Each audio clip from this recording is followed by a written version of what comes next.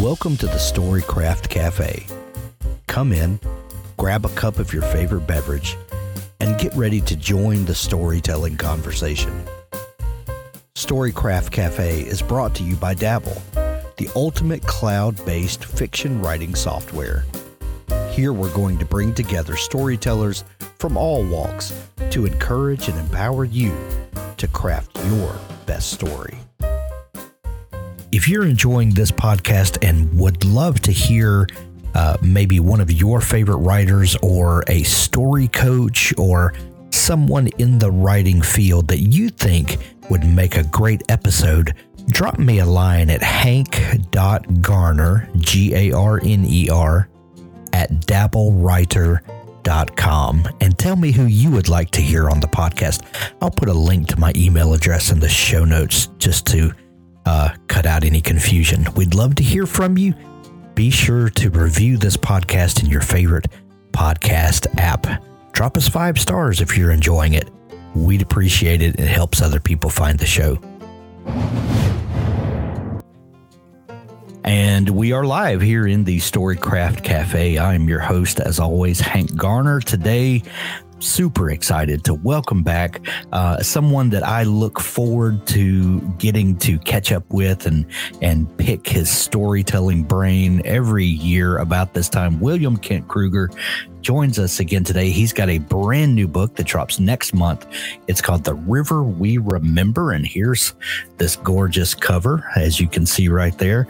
An amazing book. I'm a huge fan of your Cork O'Connor series, have been for years, and I've, loved talking to you about, new releases in that series. But for the last couple of releases, you've changed direction a little bit. Well, not changed direction, but you're telling other stories besides Cork stories. And we talked last year. We had this. You had this great new release that you did with Audible first, if I remember right. And now we're back with The River We Remember, which takes place in 1958 in your beloved Minnesota that you love to tell stories in. This book absolutely captivated my imagination. You know that you're in for a treat when you get the book in the mail and you sit in your favorite reading chair, and I've got this lamp that's it's just like I like it, and you open the book and then you look up and it's been 3 hours, and you don't know where you've been, but you've been to Minnesota in 1958, and that's all that matters. I absolutely love the book. Welcome back to the show. It's always good to talk with you, Hank, and especially when you say such nice things about my work. Well, that's part of my charm to woo you with compliments, and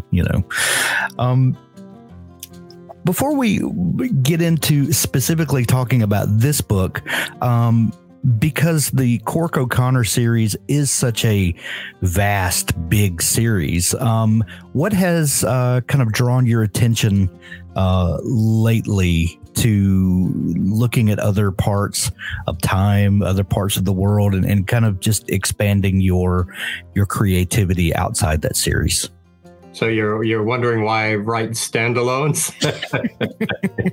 Yeah, the Cork O'Connor series has been my bread and butter for more than a quarter of a century now, Hank. Wow. I love Cork. I love Tamarack County. I love all of the people that populate the novels. But there are other stories I want to write. When you write a popular long-running series, you're constrained a bit.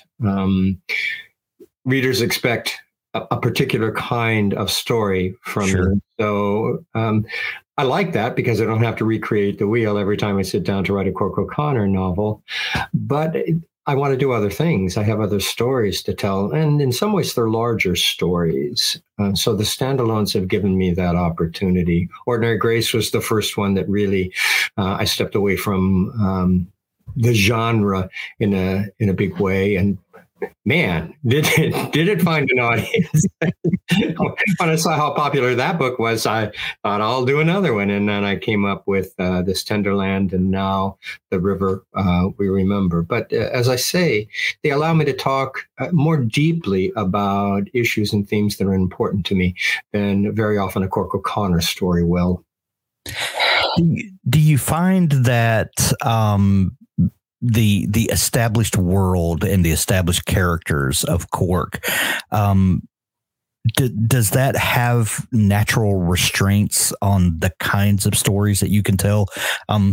I guess because you can introduce all sorts of outside influences to those existing characters, but there's sort of an established world, an established aesthetic there that kind of what are the restraints when writing an existing character? Well, you kind of nailed the things there, Hank. It involves readers' expectations. When I write a Cork O'Connor novel, I know exactly what readers are going to expect from me. Cork has to be there. His family has to be a part of the story. Henry Malou's got to be at the heart of things. It's got to be, the Great North Woods has to play a central role. The Ojibwe culture has to be incorporated into the story that I write. So, I know the confines, and for me, always the challenge is to write the story I want to write within those confines. And so far, I haven't had any problem doing that. But there are things outside those confines that I also want to explore, or there are issues that I touch on in the Cork O'Connor series that I want to explore more deeply. And so the length, breadth, width of a standalone allows me to do that. You have in your last couple of books, I'm trying to think about the others, that standalones, you have gone back in time and written historical stories. What does it free you up to do by getting out of our current time, away from current technology? I can think just off the top of my head several things that would afford you. But when you start thinking outside of right now, what doors does that open up? Well, you hit on the big one. I don't have to worry about technology. When I write a Cork O'Connor, these stories, I have to think about, okay, what really are the technologies involved in investigations these days? And it's hard to keep up with those. The advances just keep coming. So if I go back in time, the parameters are already set. I don't have to worry about not being aware of new things, but I do have to worry about being aware of old things. So I do a great deal of research when I set my novels in the past to make sure that all the historical, mileposts, signposts are in place and correct. But one of the reasons I like to go back in time is, particularly with Ordinary Grace, or now with The River We Remember, is I'm recalling times that I grew up in, so it's a kind of a nostalgic indulgence for me. But for a book like This Tender Land, which takes place in 1932, before I was born, it allows me to go back and explore that particular time and, in a way, draw comparisons with current day. The issues in This Tender Land are still with us today. The more things change, the more they stay the same. Right. But there's also a comfort in visiting the past. At least I find it so as the storyteller. And the response to readers, many of whom have lived through the same times that I've lived through, or with This Tender Land, either are still around and they went through those, or they know the stories their parents or their grandparents told them about the Depression era times. So I just have a lot of fun with those. Nostalgia can be very strong, and there's especially if it's a time that you remember, or especially times that you vaguely remember. The nostalgia of bringing these things back to your remembrance can really be overwhelming almost. But the challenge to that is to visit nostalgia honestly, and that's one thing that I love what you're doing with The River We Remember. Is there's such an idyllic setting, such idyllic people. Yet you look honestly at, some of our struggles and our failings, and the darker aspects to our better human nature, if you will. And those are things that you have never shied away from. But when you're thinking back to a time and really trying to tap into that nostalgia, what do you do so that you as the writer can look honestly at a time, so that you can report honestly on that time?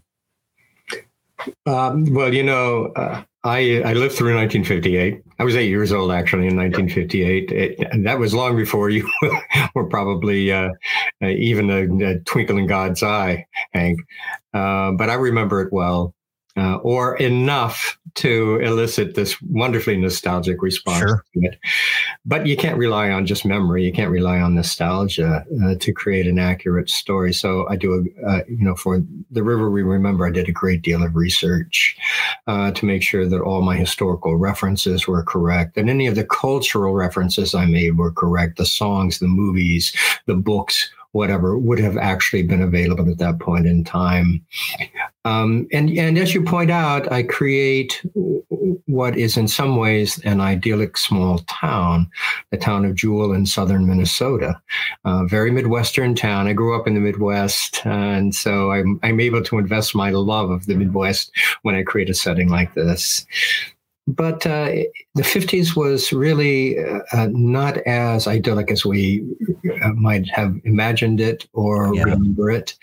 We were post-World War II and Korea. We'd come out of two major wars that took a lot of young men away, never to come back, that left a lot of families bereft, left a lot of wounding in this nation that we tend to overlook. It was also a time when, we were still struggling with the prejudices that we struggle with today, the ethnic prejudices. And we tend to forget those. We think of them as the gold, Kennedy came in just after this, and it was the time of Camelot. Well, that's a nice image. It's a nice myth, but the reality is a great deal different. And so I use the town of Jewell, Black Earth County, the people there, to show that what we initially see as idyllic when you dig below the surface has all of the problems, all of the turmoil, all of the chaos, all of the questions that are with us today and have been with us forever. Yeah. Community can be, It is the fabric of society when people choose to bond together over common things, whether it be family, whether it be religion, whatever it is that binds a group of people together. That can be a powerfully positive thing, and it can also be exclusionary. You can look at things with two eyes and see the good, which then a lot of times invariably is bad to someone on the outside. When you start thinking about these things that are so intrinsically complicated, how do you you're so great at characters that are empathetic and likable, yet very human and very flawed. How do you create a flawed character that's not just hated by the reader? It's such a precarious position that writers are in, to come up with someone that is believable. And we almost like characters sometimes because of their flaws, because they're not Superman. They're not just perfect. They're flawed. Talk a little bit about walking that tightrope between someone that is flawed and does things that bristles against our nature, but makes us want to root for them. Maybe it's because we want them to be better, or we see the potential in them. When I used to teach writing, one of the things that I would say to my class is that a good story isn't about what happens. A good story is about who it happens to. Mm-hmm. So my first order of business really is to offer readers characters that they can embrace as real human beings, and real human beings are flawed. We have heroes, but the heroes are always a little on the tarnished side. Yeah. And so when I'm creating somebody who does nothing but sow chaos in the story, I try to give the reader a sense of why that person behaves the way he or she does. I don't believe anybody's born bad. Our experiences, our lives shape us. And so I always try to give the reader an idea of what it was in that life that shaped that character to do these terrible things. I think the characters, when you're talking about, for example, one of the central characters in The River We Remember, Sheriff Brody Dern, you've got a guy who really is always trying to do the right thing. He's never certain that it necessarily is the right thing, but that's what he's setting out to do. And he struggles against all the demons of his past that come to visit him at night and keep him awake. But he really is, he's a good man, a very flawed character. And I think he's kind of representative of all of us. I think all of us, we have that moral compass and we're doing our best to follow it. And sometimes we're not there, but we always want to be there. And so I think that's an easy character to love. Yeah. When you're first imagining a story like this, what comes first? Do you start thinking about the plot that you're going to unravel with these characters, or is there a character that comes first, or is it a time period and you want to paint a pastiche of this time period? And then, where does that kernel of the story come from? This story actually came out of Ordinary Grace, that standalone that broke me out to a much larger audience. One of the issues that I touched on in Ordinary Grace was were the men who were like my father. If you remember Ordinary Grace, mm-hmm. the father in the family, Nathan Drum, came back from World War II, a very changed man. Sure. And he was very like my father.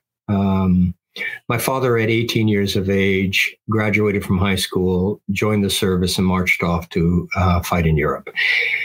He was just a kid. And he came back several years later, a man deeply wounded in body and in spirit by what he'd experienced there. I realized years later that my father was suffering from PTSD, but, they didn't call it that back then. They called it shell shock or battle fatigue. Right. I touched on that issue in Ordinary Grace, but I wanted to explore it more. I knew I wanted to explore it more deeply because my father was so like the fathers of my friends, the men who had come back deeply changed by the horrors that they had witnessed and the horrors that they'd been a part of. And so I wanted to explore that more. And that was really the kernel for The River We Remember. I knew I needed to set it in 50s because that was the time when all of these things still would have been in front of people working with the issues. It was also a time that I had a sense of since I lived through it. And it was out of that desire to explore more deeply how the people who came back from that great wounding managed to heal those that did. When you're in the very beginning stages of a story like this, do you imagine the entire little town? How do you cast the story with the characters that are needed to to carry the conflict, and do you have an idea of what this town looks like in the beginning, or do you just start writing and let the characters come in as they're needed? No, I had a specific town in mind. town in southern Minnesota. I'm not going to mention the town because people will go, that's not that town. No, I took that town. I used it. I shaped it to meet the needs of the story. But I had a specific town in mind. And the reason I chose it was it was very like the small towns where I'd spent my adolescence in the Midwest, and with a river that ran through it. So it spoke to me. And with that setting in mind, I began I wanted to create a mystery. So let me backtrack a little bit here. Okay. Yeah. There is history to this story. I set out to write it right after I finished Ordinary Grace. I had signed a contract with my publisher for this book and was paid a pretty penny for the manuscript. And I spent 2 years working on it. This manuscript was actually contractually due to my publisher 6 years ago. But when I finished that manuscript after 2 years, it wasn't the story that I'd imagined it would be. I honestly didn't have any idea how to make it that story. And frankly, my heart wasn't in it. So I told my publisher, I'm not giving you this piece. With great fear and trepidation, but they were quite understanding. They said, fine, but you still owe us a companion novel to Ordinary Grace. And that's when I set about writing This Tender Land. But 5 years later, when we're entering the pandemic, I wrote everything I could write. I wrote 2 books for the Cork O'Connor series. I wrote novellas, one of which came out as an audiobook original. And then I didn't have any more stories at the moment to tell. So I reached up to the shelf where I had put that failed manuscript, pulled it down and began to reread it. And as I looked at it this time, it spoke to me in an entirely different way. I have to have a story speak to me in order to do it justice. And this story back then just didn't speak to me. I don't know what happened in all those years, Hank, those 5 or 6 years. I don't know if the story just needed to gestate more, or maybe I needed to grow more as a storyteller. But when I took a look at the manuscript again, I thought, I know how to write this story now. And so I wrote it as it stands. Over the next year, I rewrote the whole manuscript to become The River We Remember. I thought I'd heard that story, or, pieces of it, that this was a book that you had written a while back and wasn't happy with it and came back to it. And that was actually the next thing I was going to ask you about. So I'm glad you went there. But this is something that a lot of writers can relate to, because, in the 1,500 or so author interviews that I've done, the vast majority of people, the book that they break out with is almost never the first book that they had written. A few people have published the first thing that they'd written, but they're a huge minority.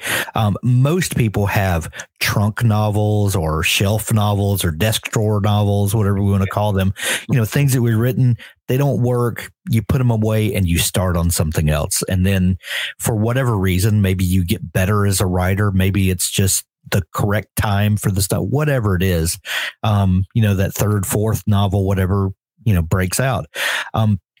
But rarely do I see where someone revisits one of these failed novels and turns it into a publishable work.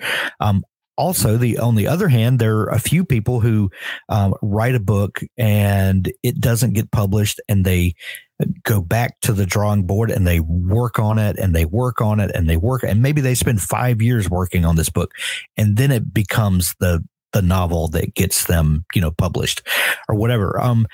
And I've never really had a firm grasp on what makes a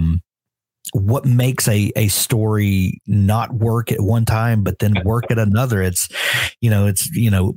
writing and publishing is a lot of black magic anyway, but that maybe this is just part of it.